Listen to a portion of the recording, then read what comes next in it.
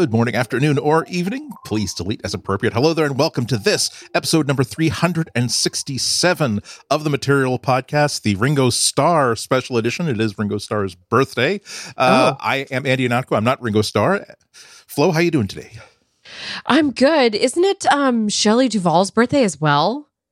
Ooh, it could be. Yeah, because the fans of horror have been out and about on the Instagrams. I've already seen a couple of my horror movie loving friends posting their tributes. Yeah. It's there are times when like James Caan started popping up, like people like quoting like James Caan in movies, like, and I don't really spend much time thinking about James Caan, but I know that if he comes up on the Twitter feed, that means either A, he just said something really stupid and insulting, or B, he's dead. And unfortunately, rest in peace, my man. Rest in peace. Well, again, the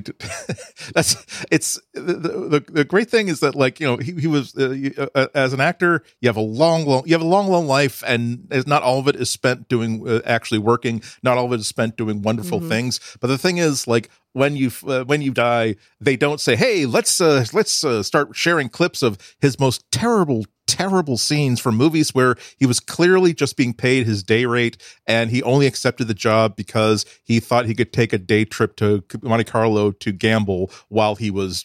They say, "No, here is the most awesome scene from the most awesome movie he was in, and some stories about how awesome he was in this story." And like, yay, okay, that's nice. Fair point. Point. Well, I mean, I was speaking of awesomeness and Ringo Starr tangentially. So I was watching only tangentially. Well, that's our if we lost the naming rights of Material to our podcast, I think we would change it to only tangentially, or that would be the podcast that we would do together that has nothing to do with anything, or we can't really declare anything else before we do it. But yeah, so I was watching Paul McCartney's performance at Glastonbury. He was okay. He had his 80th birthday last week. 80 years old. He did a 2-hour and 45-minute set. And I'm not talking about he's in a comfortable chair with an acoustic guitar, just strumming along. I'm so tired. You're telling me this right now. I want to sleep. I can't. It's like, I don't know if I could handle that as a concert goer either. Like, I haven't been out for that long before in a consecutive amount of time. Yeah. See, it's video like this that makes me reconsider my decision that I'm way too old to go to like big stadium concerts because, and I think I could certainly enjoy being at a Paul McCartney concert, particularly that one for 2 hours and 45 minutes. What I would not enjoy is like the 10 hours before it and then like the 4 hours after it, like getting there, like having to get there early enough to actually get inside, dealing with like standing with strangers who are probably barely house trained, and then 4 hours trying to get back to my car and get back home. That I'm not sure that I would really, really enjoy that. But also though, this is how we'll make this Google appropriate. A, awesome stuff. B, I'm glad that apparently it was the BBC. I don't know how copyright law is in the UK. Apparently, there was like a 3-hour window in which the live stream of that concert, as streamed by the BBC, was in the public domain because somebody uploaded it to some place where someone like me could download it.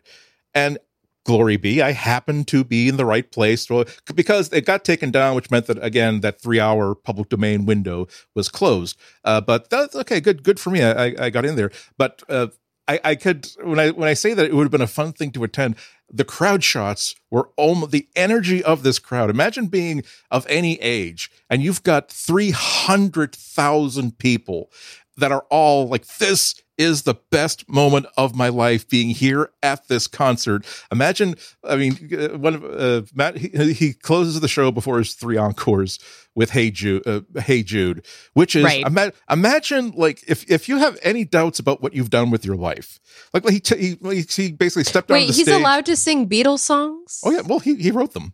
Oh, actually. Fair. I think he has contacts with the Beatles organization. Okay. And they can do that. But yeah, no, so it's a mix of like old stuff and new stuff and like all kinds of stuff. but so but imagine like shuffling on stage. I mean, I'm 80 years old. I'm rich. I don't have to do this. And plus, you know what? I just don't know if they really like me anymore. If it's just, and then imagine like he's doing. Of course, everyone sings along with the na na na na na na na na na na. Hey Jude. Like imagine that this wasn't just the energetic people. This was legitimately 300,000 people singing the na-nas. And that's true because he also did that old thing where it's like, okay, just the men. Okay, now just the women. And the thing is, like, it was the most beautiful thing because it really, all the men basically like backed off because, oh wait, no, it's not our turn to sing. This is the ladies' turn to sing. And now you're hearing 100,000 women, only women's voices, high-pitched voices sing the na na na na na na na na. That's got to make you feel like, well, it will make you feel like Paul McCartney. Like if you like that's the sort of enthusiasm people have. And that's what drives him to keep doing this at 80. Exactly. Because he's got a couple divorce. He's got at least one bad divorce behind him, but it couldn't have been that bad. So yeah, he's by the way, his ex-wife was on Housewives of New York. Oh, good. That's classy. It all comes back to Flo's reality TV. I can make everything connected. Anyway, but I can connect this with Google because it really hit me that the signature design of the Pixel 6 phones with that camera bar. When looking at it. Yeah, when the images leaked out what it looked like, a lot. Oh my god, that's so freaky. Oh my god, that's so ugly.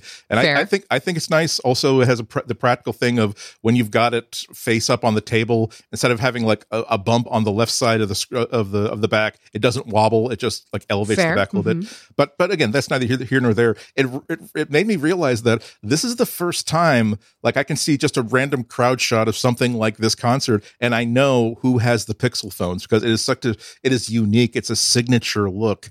And that's true. I wondered, and I don't know if that was part of the argument as they're designing this, but like when I'm watching like some of my favorite YouTubers and like they're taking out their phone, just like their daily driver phone, like noticing, oh, she has a Pixel 6. Oh, he has a Pixel 6. Like, oh wow, that person. I don't think any of us have been, I don't know, like culturally proud of. Yes, I'm part of the Google Pixel phone generation. I'm a maverick. I'm unbroken, untamed. My creative spirit cannot be contained by an iPhone.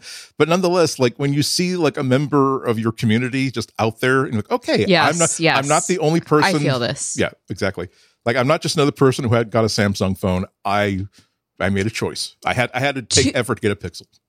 To that end, I don't know that I've seen any of the new Samsungs out in the wild. Oh, no, that's not true. I have seen the Galaxy S22 Ultra, but that's because that one is very distinct versus the regular S22s, which, I don't see any of those out. I do see plenty of iPhones. Between the 12 and the 13, that little, what's it called? The stovetop look. It's just... Oh, it's very distinctive. The induction burner 3. Yes, thank you. The induction burner. Yes, thank you. I don't know the names of things. Well, it's a small point of pride, but still, and it was exceptionally cool. Again, it was so, I did not see. He's 80 years old. He had the stamina to perform this 2 hour and 45-minute concert. I did not have the stamina to sit in bed and watch this entire concert in one sitting because it was on my server. I fired it up and about to start my day. I'm like, I'll just watch. I finished my email. Sometime like before, I'll watch the end of this, then get lunch, and then like resume my workday. And I had to bail like after like 45 minutes to an hour. Because there was too much. Well, you had stuff to do, which I'm sure took precedence. And also, I was having such a good time. It's like, you know what? I want this to be the reward of dealing with. You want to savor it, day. Yeah. Mm-hmm. Like a really long piece of, I don't know what it's called, and I apologize to those who this is culturally in reference to, but it's the really long Middle Eastern bread. It's like it's a flat bread, but it comes in the really long. Oh, okay. It's like it just comes in a long. it's long enough to share with the whole family. Let's just put it that way. But it just keeps listeners, giving and giving. Visit relay.fm/material. Email us with your guesses as to what type of bread. Guess the bread. Which bread is Florence Ion describing? There are no prizes for getting it right. However, I think it'll be a nice community bonding experience. I mean, we're probably going to settle this right now, but I just realized that if we were a YouTube channel, we could use this as one of those fraudulent, like, pleas for engagement. So what do you think that name was? Add your guess in the comments. And hey, do you really like Middle Eastern flatbreads? What kinds do you like? Add your thing in the comments. It's like, no, I'm not. I'm here on the bus. I'm watching YouTube videos. You entertain me. I'm not here to make you more successful, sir. Okay, well, I figured out the bread name in case anybody would like to know, and I apologize to the entire Persian community because I am going to butcher this name, but believe it's called Nan-i Barbari, which translates to bread of the barbers. Yes, and now I want some. So thank you, carbs, for existing. Thank you. God bless. Now, can you tell by the name, is it like barbers were like a tribe of people or actually people who cut hair or like seal wounds for a living? Oh, I closed the doc, but there was a whole blog post and everything on there. I'm sorry, everyone. Nope, that's okay. That's okay. You can Google it, everyone. Exactly. I did. You know, that's always true. And you know what? Sometimes it's the adventure. It's the journey. We sometimes poo-poo the idea of enjoying the journey as opposed to just simply getting the answer. It was suggested to eat, by the way, crumbled feta and dark brown olives with it. That does sound delicious. So yummy. Just simple. You know, we got to get on with our show, but I've been giving you breathless coverage of changes to my my little touristy, historic seaside New England community, and so the better of the two antique shops in the neighborhood closed up. Didn't go out of business. She was just ready to retire, and her rent went up a little bit. So not a sad story. She was a wonderful person, but replacing it. So now, like, if I want like really nice olive oil, I don't even have to technically leave my building. I have to temporarily leave my building to like go next door. But so now incredible. This is incredible. Okay. I'm impressed by how you turned that back around into your quaint little New England town. And I just want you to know, every description that you give me of this town, like eventually I will come see it, right? You know must. That, like. And I'd be like, see, Mona, this is where Uncle Andy told me that this place used to be a dance studio. A hip-hop dance studio. A hip-hop dance studio.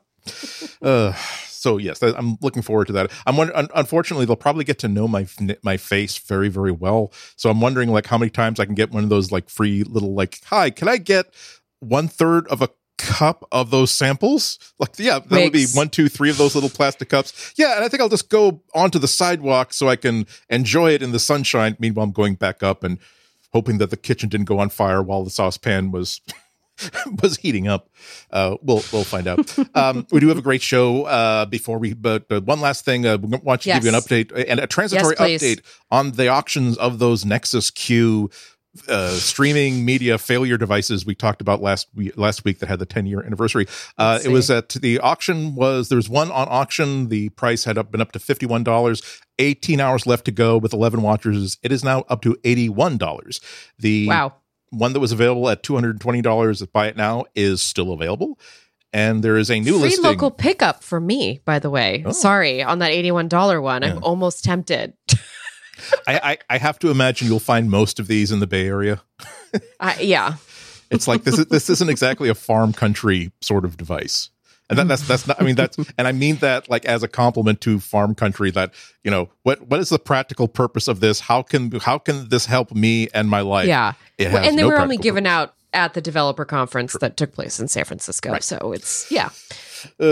So I guess I'm still going to hope that the all the heat that came across from that, I think, was it an Engadget or the Verge article about the anniversary? It was the Verge. Verge, yeah. I'll have to wait for that to die down before I consider moving on that what I think the correct price is, which is about maybe $30, maybe $50 once you wrap in like all the shipping and stuff.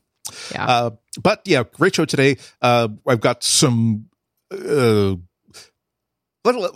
sides of the same coin. Let's be balanced here. A story about Google doing something really, really bad, but they're only profiting from something really, really bad. It's not as though they were the initiators of this really, really bad thing, although it is a really super bad thing. And on the flip side of that, they're doing something really, really, really good, which we'll be happy to talk about. And after that, there will be the latest episode in Man Proposes, the YouTube Algorithm Disposes.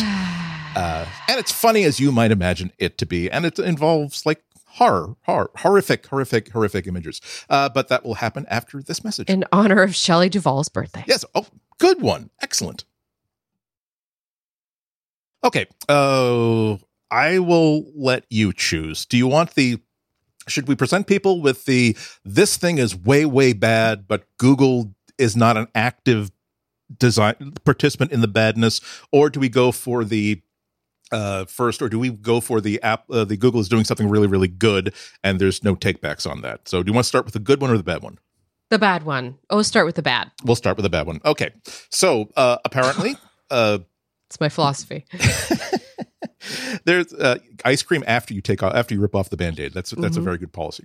Also, it's, dear listeners, it's also one of the reasons why we generally schedule the recording for the end of our work days, because it's a good part of the day and it's a good thing to look forward to, especially if we won't get into any details, but both Flo and I had an exciting day.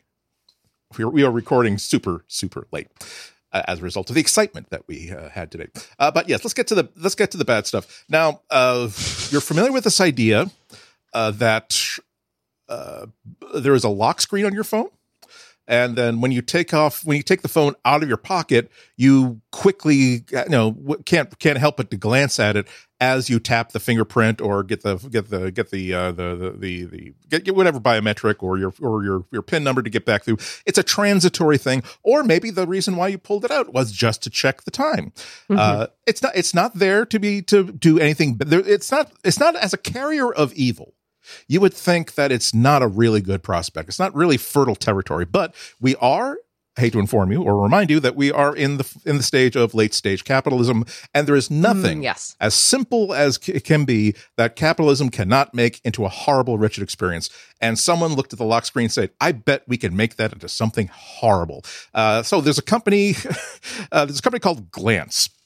Now, Glance has been around since about 2017. They've been building the product and the market for this in India and other Asian companies. They're currently have Glance installed on 400 million devices. They're currently a $200 billion company, and Google is one of the major investors in that company. So again, I'm sure that they didn't just simply sprinkle the evil dust on the company, and they took this altruistic CEO and turned him into somebody who, knowing that what he was saying was being recorded, boasted about how good the product is because consumers will move from seeking content to consuming what is shown to them.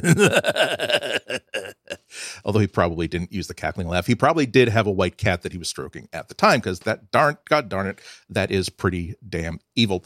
So the lock screen will have. The thing is, this isn't like a startup, so we can see exactly how well this company has what this company has been doing again in India and Asian markets. So it really is a pain in the butt. It doesn't seem to be as bad as pop-up ads that jiggling. Right. Feces throwing monkeys telling you but to refinance your car. It's more like, hey, Disney Plus has a new show called Ms. Marvel. I don't know if you've heard about it, but here's a trailer for it. But it is, the thing is, it is sponsored content. Your carrier is making money off of this. Glance is making money off of this. Disney Plus or whoever, I just made up a company or an ad out of the blue. They're benefiting from it. What is the benefit to you? And it does turn out that the only benefit is that again, given how they've been running the business overseas, this is something that gets pre-installed on the cheapest phones, the cheapest Android phones, because admittedly, profit margins are absolutely razor thin. The carrier wants to find a way to make these phones more profitable, as though the amount of money they charge for contracts is not enough money for them. But that also means that the people who are going to suffer or be affected the most by this are, of course, lower income users. Isn't that wonderful? And even if that weren't a problem, like, we're already having really intense discussions and debates in society about the problems of a phone to just be instruments of distraction, to make sure that we can never stay focused on anything. We will never have a thought and complete it to the end. Some are like me. I have I'm ADHD. sorry, what'd you say? I have to check my phone. Exactly. No, but like, and I have ADHD. And like, I could totally, the thing is, there's so many times where I got over the course of any day, I've got like 80 tabs open. Okay. Chiefly because like I got to research something, or I got to double check on something, or I got to get into my email and stuff like that. And there are times where, chemically my brain is not really working terribly well. And I will see, oh, that's right, I also meant to update this post and do this. And then it's 2 hours later and I forgot that the reason why I clicked into that window to begin with was to check my mail and confirm that someone got something that was very, very important that I sent 3 hours ago. And so imagine, say, hey, I know that you picked up your phone for a specific purpose, and that on any phone that is not tainted by evil, this would be maybe a half of a second pause to just simply tap in your fingerprint and get to the app that you actually wanted to use. But let's see if we can't disengage you from the reason why you picked up the phone and swerve your attention into this paid piece of content. Because that is the whole business model of it. If it's something simple and unobtrusive that you're going to pass by, that's not delivering value for money. It has to be something that grabs your attention and says, no, don't go send a text message to your niece telling her that, hey, we're very, very proud that you graduated today. Can't wait to see the pictures. I'm taking you out to dinner next week when you come home. Isn't that wonderful? But hey, again, let's play this crypto game instead. It is totally evil. What do you think? Totally, or more than totally evil? Well, so I did write about this for Gizmodo this week, and I sort of wrote about it from the angle of, this is going to be really crappy for Android because it's going to actually. So it's worth mentioning, by the way, that nothing has been confirmed. This company has made no announcement. I don't think we mentioned it. This story is now a story because TechCrunch had a source that said that, hey, this is like an Indian company, but they are in negotiations now with U.S. carriers, and phones that come pre-installed with Glance might start appearing as soon as 2 months from now, citing unnamed sources. Exactly. So we're still basing this completely off of an unnamed source. We don't know who they are. And so running with it, like carriers are going to be doing this is let's not yet run around with that, with our heads cut off. You won't be able to buy a phone that doesn't have, and did I mention that there are trackers involved in there? Well, actually, we didn't mention there are trackers involved in it. There are trackers involved in it, but it's not. But we don't know yet. But yeah, exactly. We don't know yet. Right. Well, doesn't the technology in India have trackers? Like they're collecting location information? I actually didn't read into it that far. I mean, what I just meant to say by we don't know yet is that we have nothing in the US to get our hands on with and understand what this is going to be like, because the US carriers, they rule this market really hard. So if anybody is going to be really digging their claws into us, the carriers are going to be making this deal with Glance to get their claws into basically the low-end users on their networks. I could see MVNOs and Verizon's free phone customers. You take the free phone, and the phones that this thing comes installed on are Samsung's A series overseas, and those are available here as well. Those are sub $300 phones. There's some Motorola phones that run this, and those are two brands that you see a lot of in the free phone section of the advertising. And so it's easy to see how this could be used against people who can't pay full price for a phone outright. And it was also, we can also see how this is going to degrade the Android experience, because this is running this on lowish end phones with 4 gigs or less of RAM, forcing people to unlock their phones and immediately see, a video just blaring at you. This can't be good for bandwidth, data caps, things battery of the sort. And there's also the idea that this is something that would drive people to just go seek an iPhone, which I was really resistant to at first because I was thinking about that and I'm like, why would anybody who can't afford the free phone go for the iPhone? And then I realized that that's what the secondhand market is for, baby. Yeah. And I know that I feel like there are people out there who would rather buy a secondhand iPhone, maybe a iPhone 11 or 12, like they're okay with going a couple years old and, only spending $300 for it because it would just be an easier experience, a little more seamless, a little more capable.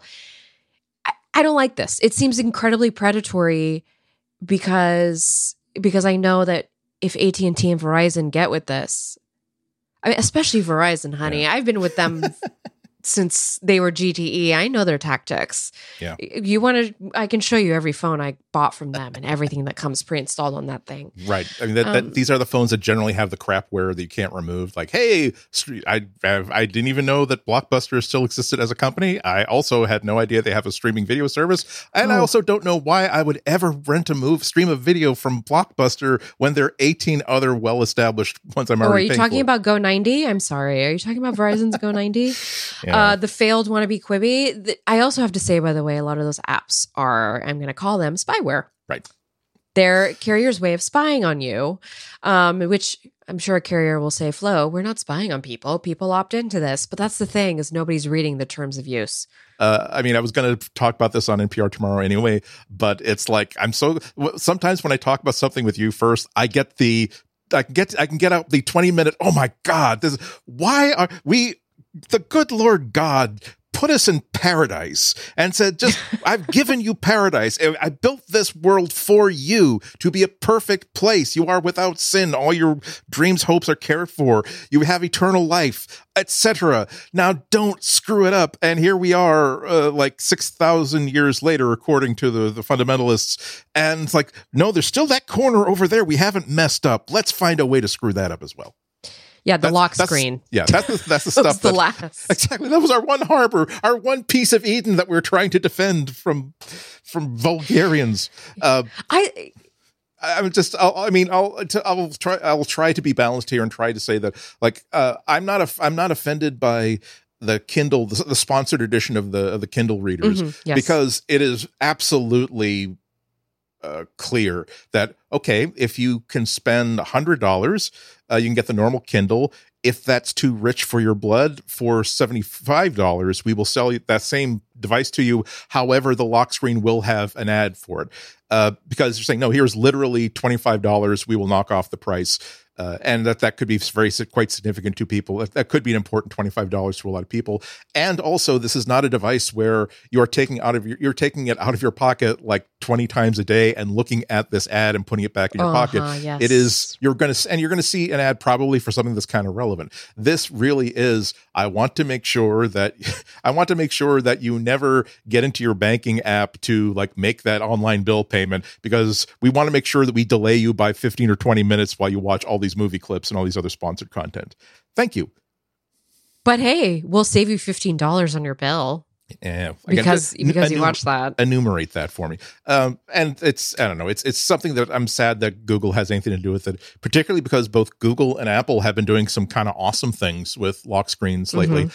Google already, if you have a Pixel phone, has really cool at-a-glance widgets you can add to the lock screen. 95 Google, as they usually do, they do an APK teardown of a recent developer build, and they see signs that we're getting some more at-a-glance widgets. Two of them, at least one of them, I'm really, really interested in. Like, one of them is obvious. It's a cross-device timer. So if you use a smart speaker or a smart display, say, hey, set a timer for 45 minutes while you're waiting for your burrito to heat up in the countertop oven, you will actually, it will be on the lock screen of your phone, even though that wasn't the device you enable it with. What I'm really keen about is it will be able to tell you that here's the status of your rideshare that you called in. I'm always checking my phone as it's like, okay, I just booked it. Great. Only 15 minutes away. Great. So I'm all dressed. I'm showered. I'm shaved. I got my bag packed. But I will find, you know what? maybe I want to wear my boots instead of my, you know what? I got enough time. I'll wear my, and by the time we're at it, it's like, oh, telling me they're more than 3 minutes away because I'm in the shower now. And then you can't unlock it because you're fumbling around with everything and you're like, why isn't it unlocking? Why isn't it unlocking? Right. And it's just this whole thing. Yep. So yeah, it would be like, I think you're absolutely right. It would also be something that you don't get this crap on iPhones. You absolutely don't. Not on any device would they let that happen. So I hate to say it. I hate to say it, everybody, but it's really true. The other thing is we really need to, just before we get off this topic, we really need to pay attention to, and I know Andy said it in the beginning of the segment, but we really need to pay attention to this stuff that is trying to constantly grab our attention because pay attention to things grabbing our attention. In all sincerity, TikTok and Instagram have this model. And I always say, oh, well, I know what you guys are doing. I'm not going to let you suck me in, but what am I doing when I'm idle is I'm turning on TikTok or I'm turning on Instagram, and that's not good. That's not good for your brain. And imagine having that on your lock screen the minute you press your finger to that fingerprint scanner, or you hold up your face and it unlocks. And it's like, boom, Miss Marvel. Have you watched it on Disney Plus? By the way, Disney Plus bundle can also come with ESPN, and it comes with this and that. Yeah, and I mean, again, this is why like ADHD comes up again. That for a long time ago, as just good ongoing practice, but also because it just seemed like a good idea. It's like, well, let's make sure I'm not doing, like, if I'm waiting for a bus that's going to be coming in a minute, or if I'm just waiting in line somewhere, unless I have a reason to take out my phone, I'm going to see how it works if I just pay attention to the world around me. I actually remember, we should get going because we don't want this to be another 2-hour show. But I actually remember, like, when the first times that I kind of made this into a mission rule, where it was, I was at an airport in, I think, Denver or whatever. And like, it was just one of those things where like you have to wait for a shuttle bus at the terminal that will take you across the tarmac too, because they were doing all kinds of construction. So there were like 100 people just milling about, and I get perfect. Again, this isn't malicious at all. It's like perfect. Okay, you know what? I'm going to be bored for like 20 minutes. I'll just see if there's something to read, see Twitter. But again, I recently like made this rule to try not to do that as much as I could. And so I just say, you know what? I'm going to see what happens if I just stare at that little chip in the paint in the wall like 10 feet away. And I did that for like 15 or 20 minutes. Like not like, but just but it's just, I wasn't like trying to hypnotize the chip of paint or something. It's not like that intense focus, but it was like, you know what? That wasn't, I was alone with my thoughts for 20 minutes, and it wasn't terrible, and it was actually, it's important to remember that. Yeah. I mean, it's important to realize that sometimes the feature is that peace and quiet, and just, I hate to use the word mindfulness because usually it's someone who's trying to sell you scented candles. I know. Gratitude, mindfulness. Like, okay, thank you. I can, anyway. Girl bosses have ruined it. I know. I'm gonna have a fake hand painted sign that says something about how much I drink wine. Okay, but let's get on to the good stuff. Yes. So Google. This is as we've been talking about for the past few weeks, Roe v. Wade was overturned by the Supreme Court. And Google is one of a lot of companies that have been a focus of worry and concern by lawmakers and others, saying, look, you have so much data on so many people. If either a dim-witted but violent self-styled activist wanted to try to locate and target people, women who were seeking abortions or questioning whether or not they had lost a child to a miscarriage, which happens to 1 out of 4 women, or no, I don't think that was. She has to prove it, even though she's having one of the most horrible times that will happen in her entire life. No. Let's make sure that she gets hassled all the way up to actual police forces that are trying to in states in which they're actually making things illegal to seek out. So obviously something that Google has to address. And the day after the ruling, they started to address this by announcing new policies to protect certain privacy on certain details. Again, one day after the reversal, they posted a blog post entitled "Protecting People's Privacy on Health Topics," and has a few details in there, but the biggest thing is that kind of dramatic. If any of Google's services or systems learns of a user's visit to certain kinds of locations, which include but are not limited to counseling centers, domestic violence shelters, abortion clinics, fertility centers, addiction treatment facilities, weight loss clinics, and even cosmetic surgery clinics. Google will, and I'm quoting the blog post here, quote, delete these entries from location history soon after they visit, unquote. So that's an important step. And on the face of it, it's saying that the cops can subpoena us for records of give us we don't have any suspects or any targets. We just want a blanket warrant on any information about personally identifiable information about anybody whose phone passed near, was in, at, or around what a suspected abortion clinic at any time on these dates. Or we want to search. Actually, I don't think it doesn't affect Google search history, but at least it'll affect certain things. It'll affect location history. So they won't be able to subpoena that kind of information. Now, there are some disappointingly non-specific language in this. For instance, what will Google be doing with that data before it's deleted? Why not delete it immediately? Like, are they just implying that, well, actually, it's gonna it will take like a certain amount of time, ranging from 0 seconds to substantially more than 0 seconds, for the system to identify that these coordinates are actually corresponding to like a Planned Parenthood or again a pregnancy health center or whatever. And so, or is it actually we want to have that data for a little while so that we can update certain dossiers we have on certain users and stuff like that. But also, how soon is soon when you delete it? Also, my eyes immediately got attracted to delete these entries from uppercase location, uppercase history, which would imply that maybe there are lots of places where your location can be recorded inside the Google infrastructure. And they're just saying that if cops ask for location history, it won't be there. Maybe it's still someplace else. Like, are they deleting it everywhere or just from this one database? Well, I have to say it's been really interesting just watching the trajectory of all this after the Roe v. Wade overturning. It's been very interesting to just see tech companies respond as quickly as they possibly can to keep, to keep things kosher, let's just say, to keep things kosher within the public.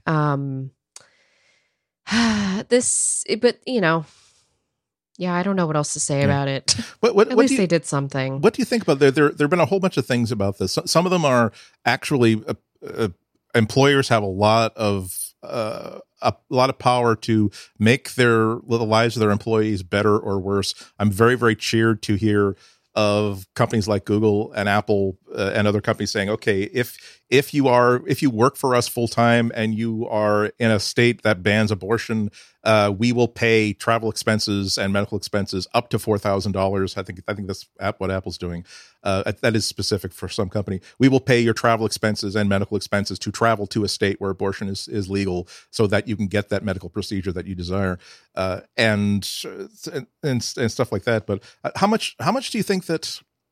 How much is this Google not wanting to be pushed around by anti-abortionists, and how much of that is we can't be seen as someone who we're not only we're collecting all your data, but we will allow other people to weaponize it against you? How much of this is altruism, and how much is this we don't want an open revolt of users against us? I think it's a little bit of column A and B. Yeah. But because I have to say that just because an employee has the privilege of their company providing all that, monetary aid to them to help them get the abortion doesn't mean that they can't be implicated for it. Because just because Google's not saving that information on its servers doesn't mean, I would assume that if a warrant was issued for you for doing that, for getting the abortion, that Google would still have to give over your name or whatever. I don't know off the top of my head. I'm not a lawyer. Okay. I haven't been reading fully into the laws of these things, but I have been reading a lot of Twitter and I have been reading a lot of social media and just sort of getting people's takes on it. And it's just my understanding is that that's nice for the employees, but it doesn't really solve anything at the end of the day. It's the same thing with why they were telling us not to go on social media and say, hey, you can come to my backyard and go camping, quote unquote. Yeah. It's Right. Maybe don't do that because that's not really going to solve. Maybe don't start your own underground network because we're working in a very different time, technical time. The other thing is,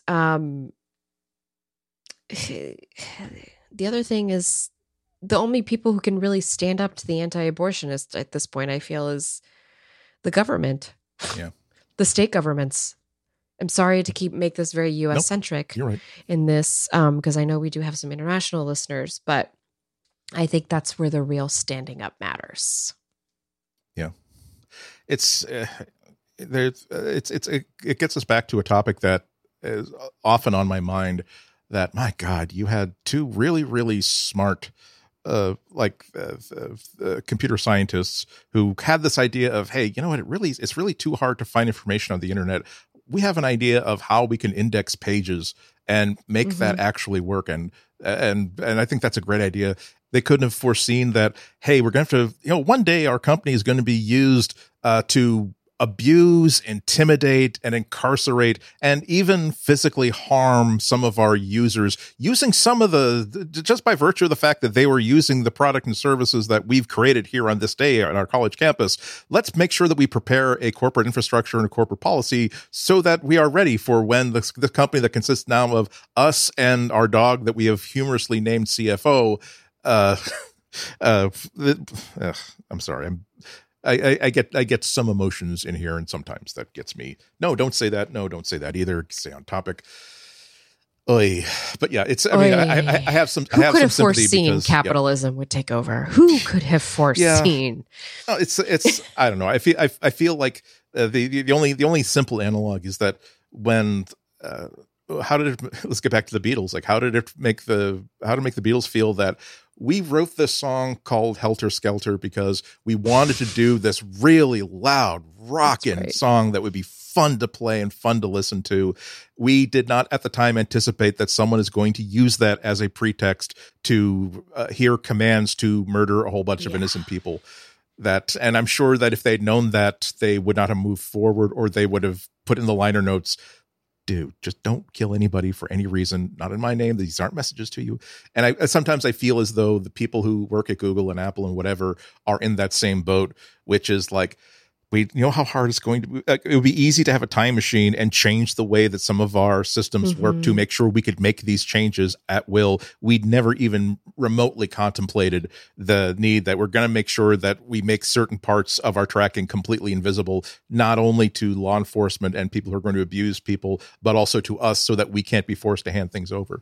So it's a complicated thing. I'm glad. I hate to sound so minimalizing, because I'm not, but saying at some point my frustration with tech companies, particularly the big ones, is you're not even doing the very least you could do. You're doing nothing. Right. You're not. What is stopping you from doing the least that you can do? Now, what Google is doing is not the least they could do, but it's if people are complaining that they need to do more, at least they're making a very, very important step.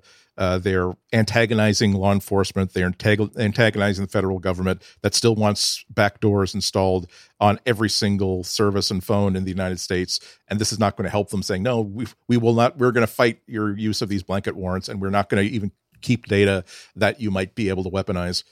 Oh, well. Yes. You want data? We'll just make it disappear. Yes.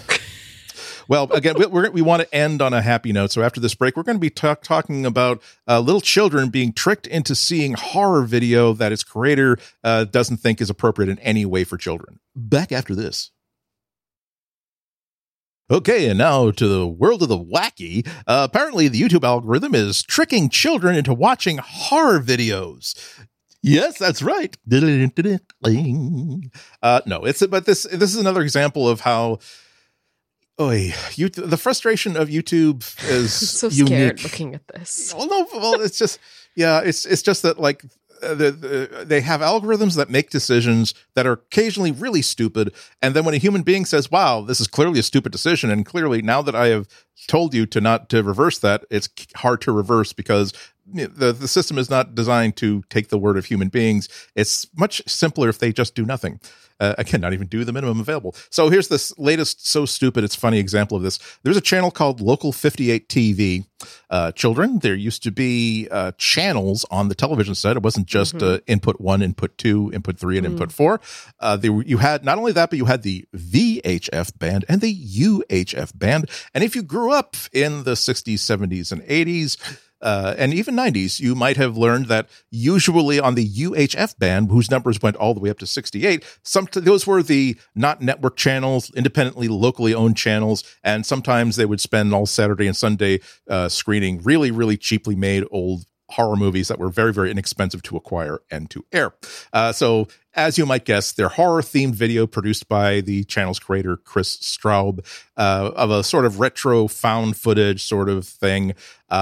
It's fine. It's not someone, oh my God, this person is sick. I need to remove this from my watch history so the algorithm doesn't think that I like this stuff. It's not for everyone's taste, certainly, but I think it's done with a good heart. That heart is ripped out and then shown to the victim as it bleeds. But yes. But this story concerns like one of their latest videos. And the description of this video comes to you courtesy of Ars Technica because they did a good job of describing it. The episode is a black and white cartoon where a cute cartoon skeleton wanders around a graveyard looking for a cute cartoon girlfriend skeleton, only to find horrifying, more realistic skeletons and other creatures in the open graves. Scary stuff, eh, kids? And because the creator, Chris Straub, is a responsible person, every time you upload a video to YouTube, the app asks, hey, is this appropriate for children? He basically unchecked the box, say, no, this is not appropriate for children. And he also put in the description, this is not appropriate for children. And so it made it really clear that he did not want children to watch this. Now, okay, mistakes were made. I mean, you can see where there could be some confusion because the title of this video was, in fact, quote, show for children, unquote. Okay, but that was probably ironic. But again, you would think that if there is a checkbox, a database is going to be informed this is not for children. A human being, the person who created this, is saying, don't show this to children. And the YouTube algorithm saw the phrase show for children, and it automatically overrode the creator's deliberate choice and made it available to children in the YouTube Kids app. And now the cherry on top of this really horrible Blood Sunday is that he, of course, being a responsible creator, he tried to basically reset that, and YouTube wouldn't let him. He had to file a formal appeal of what the algorithm did, and it took YouTube at least 2 days to fix it. Oh my goodness gracious. Yeah, I was just kind of scrolling through the thread real quick and I didn't realize this was happening. It happened over 4th of July. I'm assuming whoever manages that content was on their country mandated work day off. Maybe their hands were still bandaged from the fireworks accident, and so they couldn't type yes. the... Oh, you saw that video too? Obviously, you're absolutely correct, sir. I apologize. We will fix this immediately. Actually, I'm going to have to wait until some of these burns heal up. Analog horror at 476 megahertz. Unsettling shorts in the found footage / VHS aesthetic from Chris Straub. Ooh, boy. Faux public service announcement from the U.S. Department for the Preservation of American Dignity. Yeah, these are not... I mean, maybe if you're like a really alt parent, this is like children's content. But I'm going to tell you, my kid is probably going to get bad dreams from something like this. I should also note that on the Ars Technica article, there's a screenshot of YouTube and of the local 58 TV video playing, along with the sidebar of related videos. And presumably they're all kid-friendly YouTube videos. I really hate that Coco Melon is a part of this because we were just talking about apps that are designed to take away your attention from the world. And Coco Melon is one of those shows that was made specifically to just like, it's attention candy. It's just, it's pure pixie stick, sugar, attention candy. And I learned that one way to tell of the quality of like a children's cartoon is to look at how long the scenes are before they pan away. Coco Melon has a new scene every 1 to 3 seconds. So camera change, camera change, camera change, camera change. I wish there was a way to curate YouTube just on this topic. I wish there was a way to curate it even more beyond just what YouTube deems kid friendly, because clearly whatever algorithm is at play here, whatever human, human, why am I having a hard time thinking of the word curated? Whatever human curated list is happening here is not working for America's children. Yeah. This is just the last in a long, most recent, a long line of things where, again, someone uploaded a video, they check the box or uncheck the box to say this is not for children, but an algorithm said, oh, I see what looks like classic 1940s hand-drawn Disney animation. This must be good for children. And it totally isn't. What are you doing? Oh, that's like how I tried to get away with watching Beavis and Butthead when I was a kid. It's like, but your parents know better. This is not for children. I don't care if this is animation. Oh, look, there's a whole channel called Cartoon Network. That must be for children then. Great. It's like, no, not after like 2:30 in the afternoon, and never on a weekend is this for children. No. Right. No, yeah. no. Once Toonami comes on, once the anime comes on, that's it. It's over. The channel is pure. Now we probably should end the show, but I got to ask. So I can't. The fast editing is a sign that this is bad animation or this is not well done. Yeah, supposedly or children maybe shouldn't be watching it. Okay, listen, I got this from TikTok, just to settle on irony here. But yeah, my understanding is that like children's content that moves fast like that is very bad for their attention spans, because it's just like moving, which is why I'm like okay with showing Mana some Disney stuff, because I actually noticed that it's very soft, even though it is, teaching my child to tell me to take her to Disneyland and buy her Disney things. Exactly.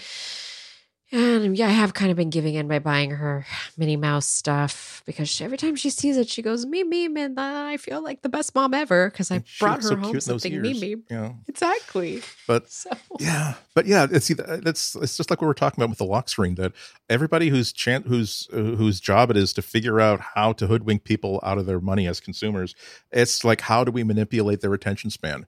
And for children, it's like we can hold their attention by changing the scene every 3 or 4 seconds. We will never hold on this scene for 20 seconds to let somebody sink in what's happening, what people are saying, what was happening.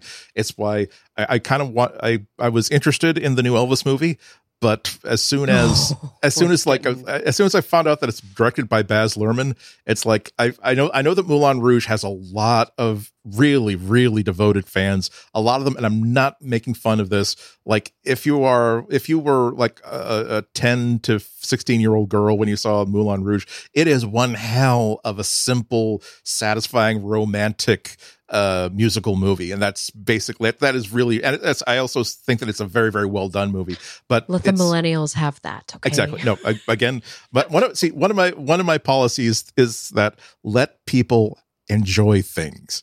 You don't be one of those people say, hey, you're enjoying something that I don't approve of you enjoying it. You should not be entitled to the happiness that you're experiencing right now.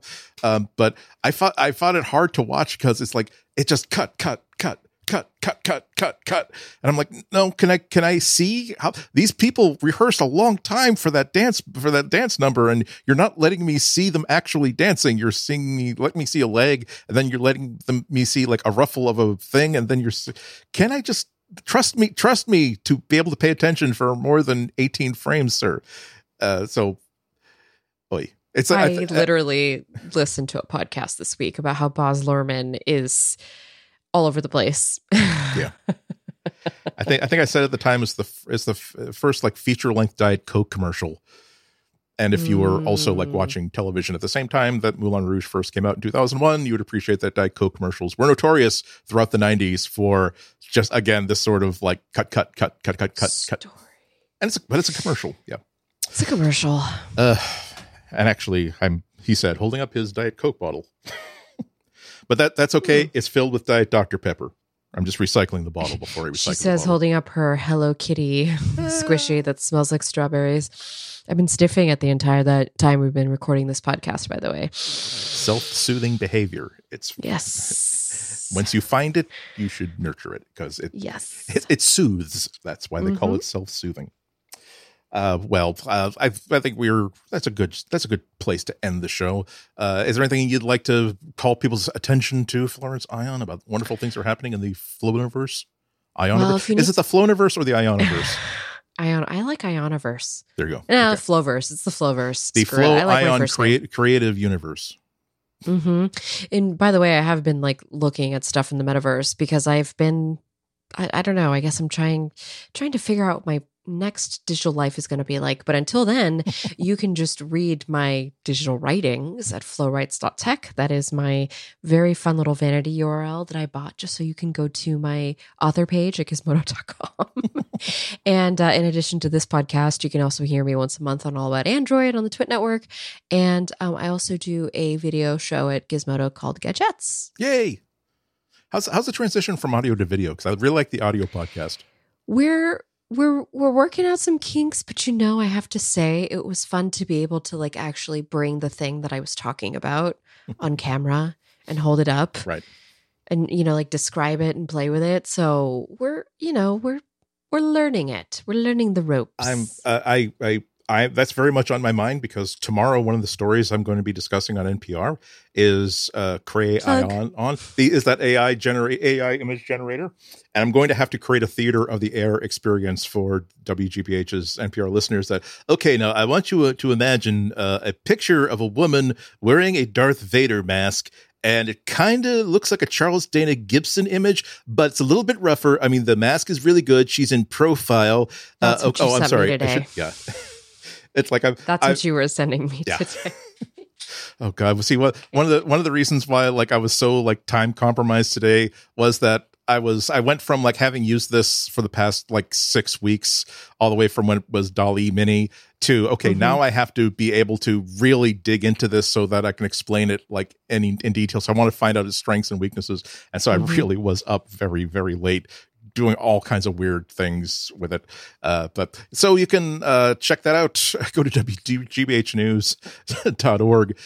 Tomorrow I'm going to be on on Friday. By the time you get this, I will have been on at 12:50, but they post all my stuff on wgbhnews.org. I also found out that, and this is why I'm definitely going to be in the studio, they just started live streaming to YouTube. So I used to Andy in the flesh digitally. Yeah, and that concerns me a little because I generally get semi dressed up because it's the one day a week when I definitely have to leave the house and I get to cosplay as a normal person. And so I'm not wearing a tuxedo and a top hat, but it's you know what? Maybe I will wear a dress shirt buttoned with a very, very bright necktie and a casual blazer on. That would be fun. And that was just for me. But now it's going to be people will be judging me based on what I look like. And they won't judge you. Everybody forgot how to be out in society. Don't worry. True. I just have to remember to shave both halves of my face and not just get tired and give up in the middle. Mm-hmm. Anyway, just make sure it's even. Just make sure to. I also have to get the sideburns even, so that's anyway. Okay, but that's neither here nor there. But so definitely check that out. Go to Anatgo on Instagram, Anatgo on Twitter. Actually, I'm so if there are 12 steps to getting Anatgo.com, I knew they've now officially formally relaunched. I am now on step 10. So I'm very, very close to liftoff. Maybe I'll tell that story when I actually launch it. But don't go there right now because it's semi messed up because of the transition. But anyway, I'm not go on Twitter. I'm not going on Instagram. I'm willing to exploit the services that are exploiting you. That is God Bless America. Perfect. So that's going to be it for us. Go to relay.fm/material to become maybe a member of relay.fm because your contributions to the sustainability of this podcast and all of Relay FM is very much appreciated. As you know, things are a little bit tighter in the ad game than they were pre-pandemic. We do this out of love, because of the love. But being able to pay our cell phone bill and our cable bills and stuff like that is also nice. Please. And your memberships do go a long way towards helping us out with that. And we absolutely definitely appreciate that. But for everybody who listened this time, thank you so much. We hope you listen to us again next week. Until then, have a happy, safe, healthy, and prosperous 7 days. Bye-bye. Bye, everyone.